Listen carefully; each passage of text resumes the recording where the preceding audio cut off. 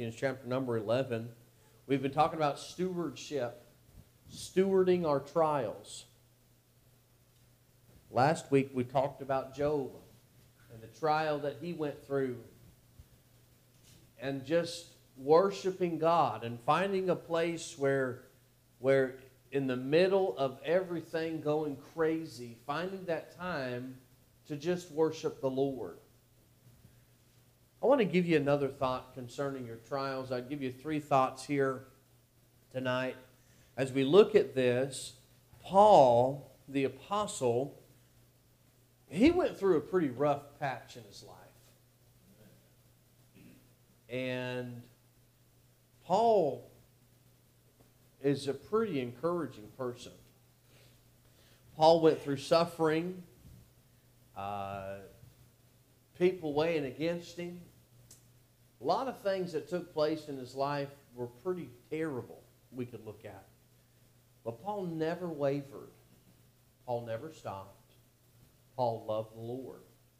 Regardless of his circumstances, he never stopped loving God. So I just want to give you some 3 thoughts concerning Paul's life, his suffering he went through, and how we can apply that to our life. Because as I said last week, and I do believe this, that every one of us will go through a trial in life, something that is difficult, something that is hard, and if we don't approach it the right way, we will allow it to affect our Christian life. We'll allow it to affect who we are as individuals.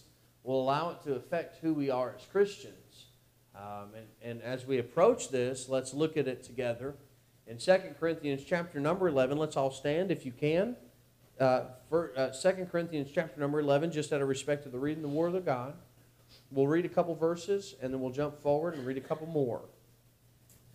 And verse number 24, the Bible says, of the Jews, this is Paul speaking what has taken place in his life. Let's read, we'll go ahead and start in verse number 23. And they, ministers of Christ, I speak as a fool, I am more, in laborers more, abundant in stripes, above measure, in prisons more frequent, in deaths oft. Of the Jews, 5 times received I 40 stripes, save 1. 5 times, so get this now, 5 times he was beaten across the back, 39 times. Thrice I was beaten with rods. Once I was stoned. Thrice I suffered shipwreck. A night and a day I have been in the deep. In journeys often, in perils of waters, in perils of robbers, in perils by my own countrymen, in perils by the heathen, in perils in the city, in perils in the wilderness, in perils in the sea, in perils among my false brethren, in weariness and painfulness, in watchings often, in hunger and thirst, in fastings often, in cold and nakedness, beside those things that are without, that which cometh upon me daily, the care of all the churches. Paul describes what a terrible events that have taken place in his life. We can look at these verses, and that's terrible. Some terrible things have happened. Look, just stay in 2 Corinthians, jump down to chapter 12 and verse number 7. And Paul says, and lest I should be exalted above measure, though the abundance of the revelations, there was given to me a thorn in the flesh, the messenger of Satan to buffet me, lest I should be exalted above measure. For this thing I besought the Lord thrice, that it might depart from me. And he said unto me, my grace is sufficient for thee. For my strength is made perfect in weakness. Most gladly, therefore, will I rather glory in mine infirmities, that the power of Christ may rest on me. Therefore, I take pleasure in my infirmities, in my reproaches, in necessities, in persecutions, in distresses for Christ's sake. For when I am weak, then am I strong. God, I thank you for tonight.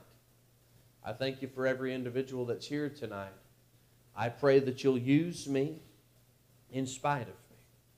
Lord, I pray that you'll give me the words to say, the ability to say it, clear my mind, and Lord, just give me clarity of mind to be able to preach what you'd have me to preach tonight. In the strong name of Jesus, we pray. Amen and amen. Thank you. You may be seated. See, Paul says some strong things here in these couple verses here. Number one, just as introduction, we'll get into the sermon outline in just a moment. Just a couple thoughts as we're in the introduction. He says some things here, very strong things. Paul, we understand what he's went through. Number one, we see in the introduction, he has something that he calls a thorn in the flesh. The Bible says that this thorn in the flesh was a messenger of Satan to buffet him, to lest he should be more exalted above measure. And God told him, he asked God to take it from him. He asked God to take this thorn of the flesh. 3 times he asked God to take this thorn in the flesh away.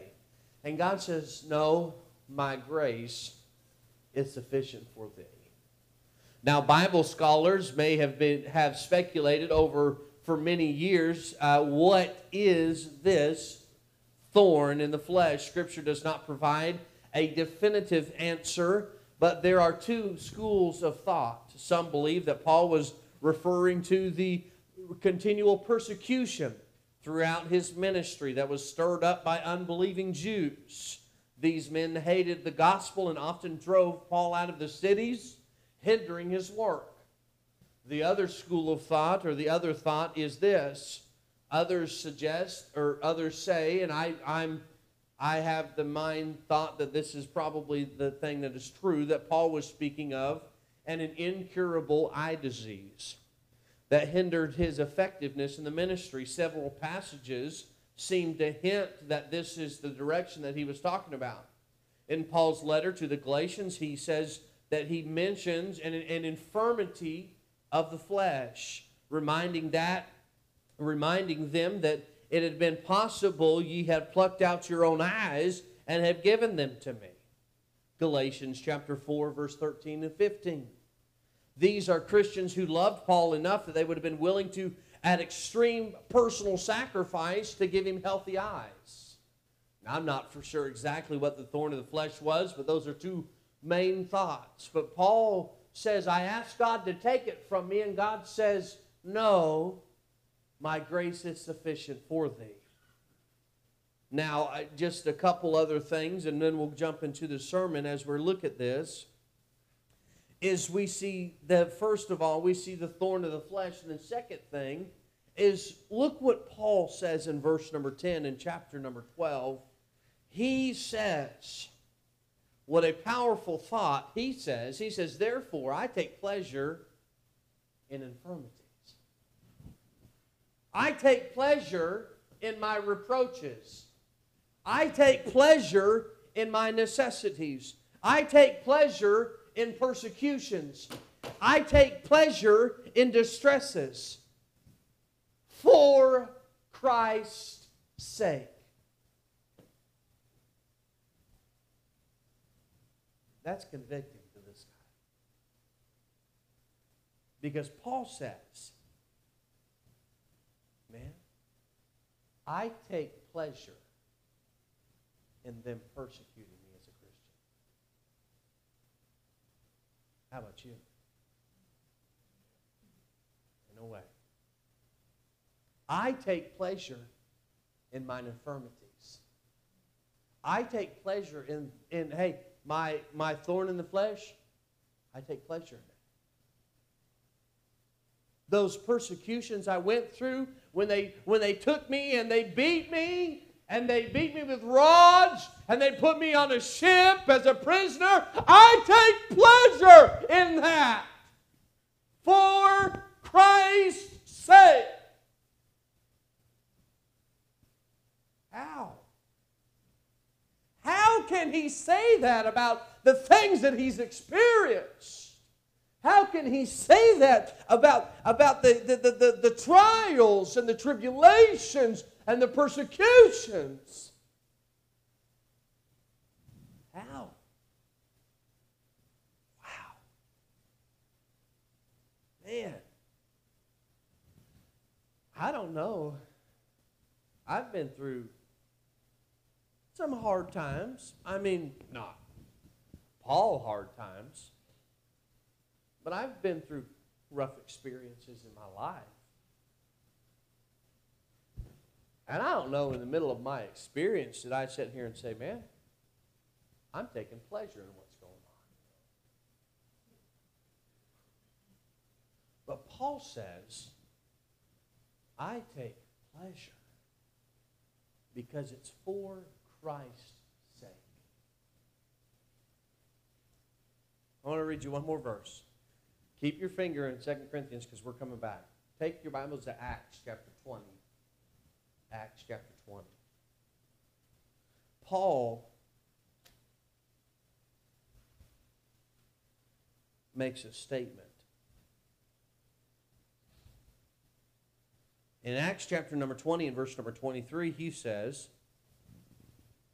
save that the Holy Ghost witnesseth in every city, saying that my bonds and afflictions abide me. But then he says, verse 24, he says, but none of these things move me. Neither count I my life dear unto myself, that I might finish my course with joy and the ministry which I have received of the Lord Jesus to testify the gospel of Christ, of the gospel of grace of God. He said those things that are before me, the things that are persecuting me, those things that weigh against me, he said none of them, not one of them, not one shipwreck, not one time when they were beating me, he said none of those things move me, not one of them. And neither do I count my life dear unto myself, that I might win Christ. Wow. They don't even move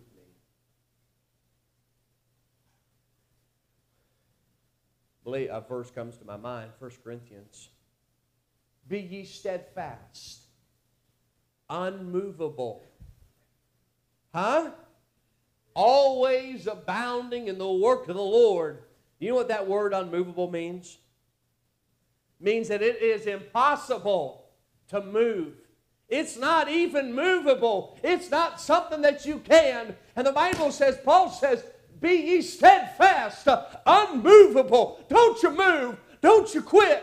Don't you give up. Don't you back down. You get your arms and fighting ready. He said, you're going to experience some trials. You're going to experience some things weigh against you. But be ye steadfast, unmovable, always abounding in the work of the Lord. Because every one of us has and will experience a trial.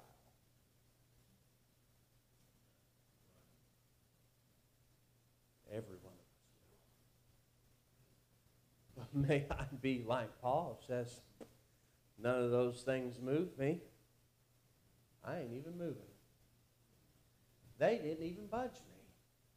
They didn't even make me question one time. Paul says, they don't even move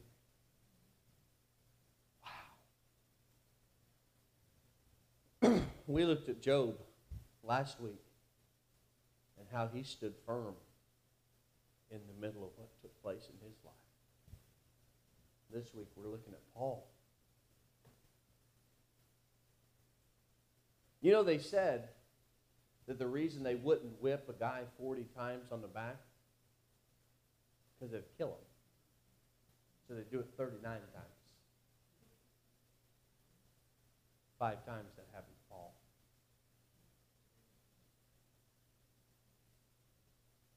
He was beaten with rods, imprisoned, shipwrecked. For what? For this. For this right here. That's the reason they did that to him. That's the reason they did that to him. Just give you a couple thoughts, and we'll go home. Paul says in 2 Corinthians, you got your Bible still open there? I believe the blessings we gain from trials are way more than the trial in of itself. And through Paul's testimony of receiving God's grace, we can see that being evident. He says, number one, I believe that God allows us, or God's grace allows us to see particular gifts given to all of us as we go through our trials. But number one is humility. If there was a Christian in the first century that could have bragged about who he was and bragged about his accomplishments, that would have been Paul. A guy who could have been bragging about all the time that he got to see the third heaven. But Paul didn't run around saying, look at me, and look what I've accomplished, and look what all that's going on. He said, no, look at the God. Look what He's doing. Humility. Sometimes God has to knock us down a notch. Humility, may it teach in us that we need to be humble in the sight of God. And you say, what does that mean? How do I get that from this text? The Bible says in verse number 9, and He said unto me, my grace is sufficient for me, and my strength is made perfect in your weakness. Paul's weakness was, I can't overcome this flesh, this thorn in the flesh. I can't overcome my infirmities. I can't do anything about that, but God's grace is sufficient for me, and he has to be humble enough to go to God for the strength that he needs. See, a lot of times when we experience a trial, when we experience a tough time, well, I'll get through it. I'll go through it my way, and I'll just do it. No. We need to humble ourselves before God because His grace is sufficient for me. And that's the only way that we can make it through the trial, the temptation, the struggle that we'll go through is with the Lord's help. Paul is also the one that said, I can do all things through Christ, which strengtheneth me. And the reason he was able to say that was because he was able to, God's grace was sufficient for him to go through the trial. But it only happened when you're humble to ask God for help. How many guys like to ask for directions? Yeah, I don't mind asking for directions, right? I go my way. I know what I'm doing, woman. You just be quiet over there. I'll find out where I'm going.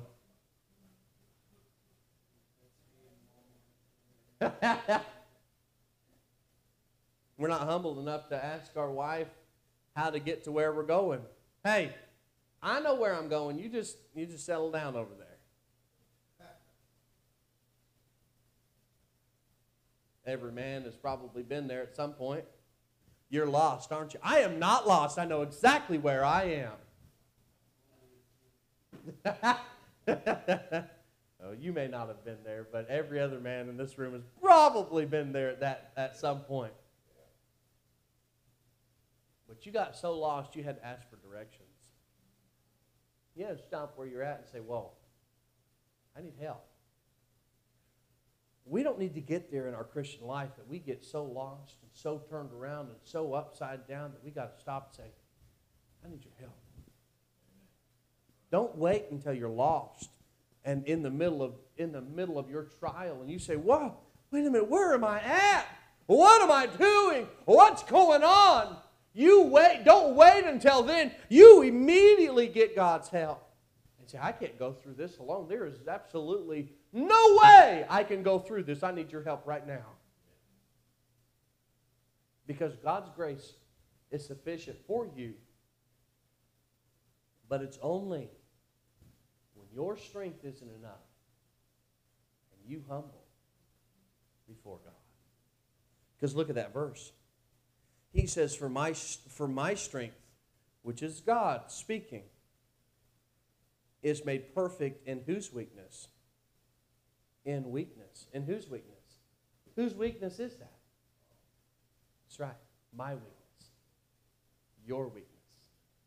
Only in your weakness is God's strength made perfect. When you understand, you can't do it. And give it to God. I'm not trying to stand up here and try to tell you that I know what, let me tell you how to go through it. No. I'm telling you to allow the Word of God to do that. And the Word of God teaches us as we go through our trials to humble ourselves. Because then at that point, God's grace is sufficient for us. And His strength is made perfect. So we see number one is humility. Number two is stability. Look in verse number 10. Again, go back to that verse. He says, therefore I take pleasure in infirmities. What does that mean? He wasn't worried about what's going on. How? You say, how can he take pleasure? How can he take pleasure in all that was taking place? Because of stability, not because of himself, but because of God. You remember the story of little David? Little David got a couple stones, put it in his pocket, and he looked at King Saul and he said, listen. He said, bud, I'm not going in my strength. I'm going in the strength and the might of God. Because the battle is whose? The Lord's. When all the mess was going on, and Goliath was out there wailing and screaming against God, how in the world could a young man stand up in the middle of everybody and say, everybody, sit down. Is there not a cause? I'm going out there and whooping his tail. That's what he said. But how could he do that? How could he be stable in an unstable environment? Because the battle is the Lord's. And we need to come to a place where we can have stability and go through life where everything doesn't knock us off our rocker and knock us out of church and knock us off the place where we need to be. And that stability only comes from God. How in the world can we go through experiences and trials and temptations and struggles and valleys and all the different things that we experience? How can we do that? It is through the stability of God and trusting that everything will work out the way that God wants it to if we just trust Him. And Paul says, I glory or I have pleasure in my infirmities, and the stability of God left him stable. I have met so many people whose lives are a wreck. Don't even know where they're going from day to day. Don't even know what's going on. So unstable. And you know where that comes from? Not God. The Bible says that for God is not the author of confusion. You want stability? The battle's the Lord's. I may wake up tomorrow and have a trial that I'll go through. But I need to understand, Trenton needs to understand, battle is the Lord's. I need to understand that I need to be humble. Because God's grace is sufficient for me. And although we talk about these things, they may not be the easiest things to understand when we're in the middle of it. But Paul, like passions like you and I was able to be in the middle of this thing saying God's grace is sufficient. And He gives me stability. Because our trust is not in man. Our trust is in God. So we see, number one, We see the humility. We see stability. And lastly, and I'm done, and that is the ability. You say, the ability? What do you mean? His ability. His ability. Through our trials, God gives us humility and stability, but we have to use Him and Him alone to have God's strength. Because there is absolutely no way that Paul goes through the trial he did and was in it like he was in it and was okay without some kind of supernatural help. I'm going to tell you this. There is no way that I could go through persecution and stand in the face of the men as they're whipping me and beating me and doing all that to me unless it's with the strength of God that says keep going. Don't happen. There was a young lady, I don't know if you remember, I think it was like 1998. There was a school shooting in Columbine High School. I think that was 1998. These two young men went through the school and just started blasting everybody. And they came to the library, and there was this young lady underneath the table. They pulled her out from underneath the table, and they put a gun to her face and said, "Do you believe in God?" And she said, "I do." And they killed her. But a young lady, you say, why do you use that illustration? Because how does a young lady who's in high school stand up and say, no, I believe in God? She doesn't do it because she's strong. She does it because God is strong. Right. There are men and women who are missionaries today in countries where it is illegal for them to be there. I have a missionary friend of mine who is in Russia. He actually got kicked out of Russia last year. Not only did he get kicked out, but he got blacklisted, where he can't go back into the country for at least 5 years. So he came back to America, and he didn't quit.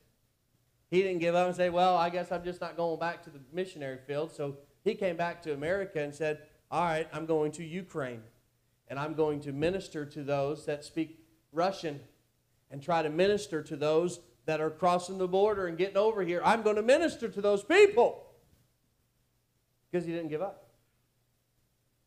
You're not going to stop me from preaching the gospel. The greatest illustration I ever heard was a missionary I saw, and I'm done. I'm going to give this illustration, I'm done.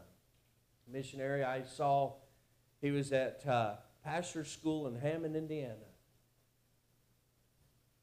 I was sitting there in the crowd, and the preacher, and I may have told this illustration before, but it moves me every time I think about it.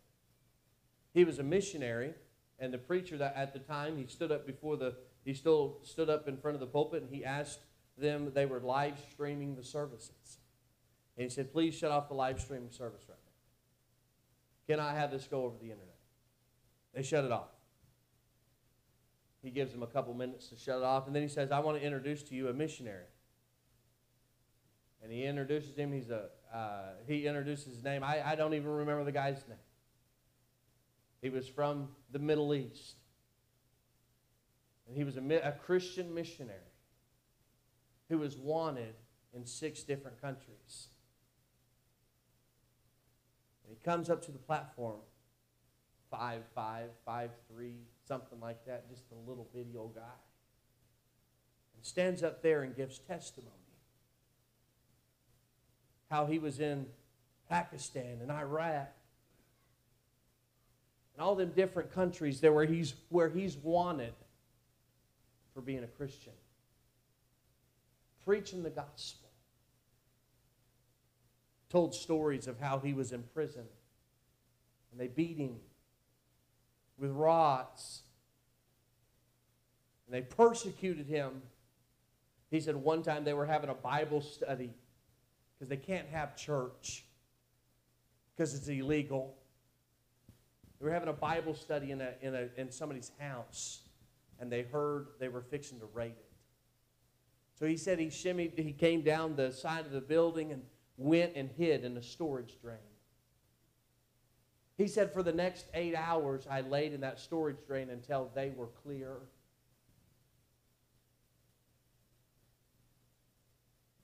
He said after they left, he got out of that storage drain. I think he said he'd been arrested like 5 or 6 times. I looked at him and I said, God's grace is sufficient for him. And my strength, God's strength, not mine, God's strength is made perfect in his weakness. How can he live like that? Afraid from day to day that he would be arrested. Because it wasn't his strength. It was God's. Though my trial may not be like his, but God's trial that God has given me is for Trenton. And I need to be humble so that God will give me stability and that God will give me the ability to go through it. Because I can't by myself. Paul says, my strength is made perfect in weakness. May it stir inside of us that we rely on the Lord. We'll end with this. In the last of chapter, verse 10, he says, for when I am weak, then I am strong. How is he strong? Not in his own ability, but in the ability of the Lord Jesus Christ. God, I thank you for tonight.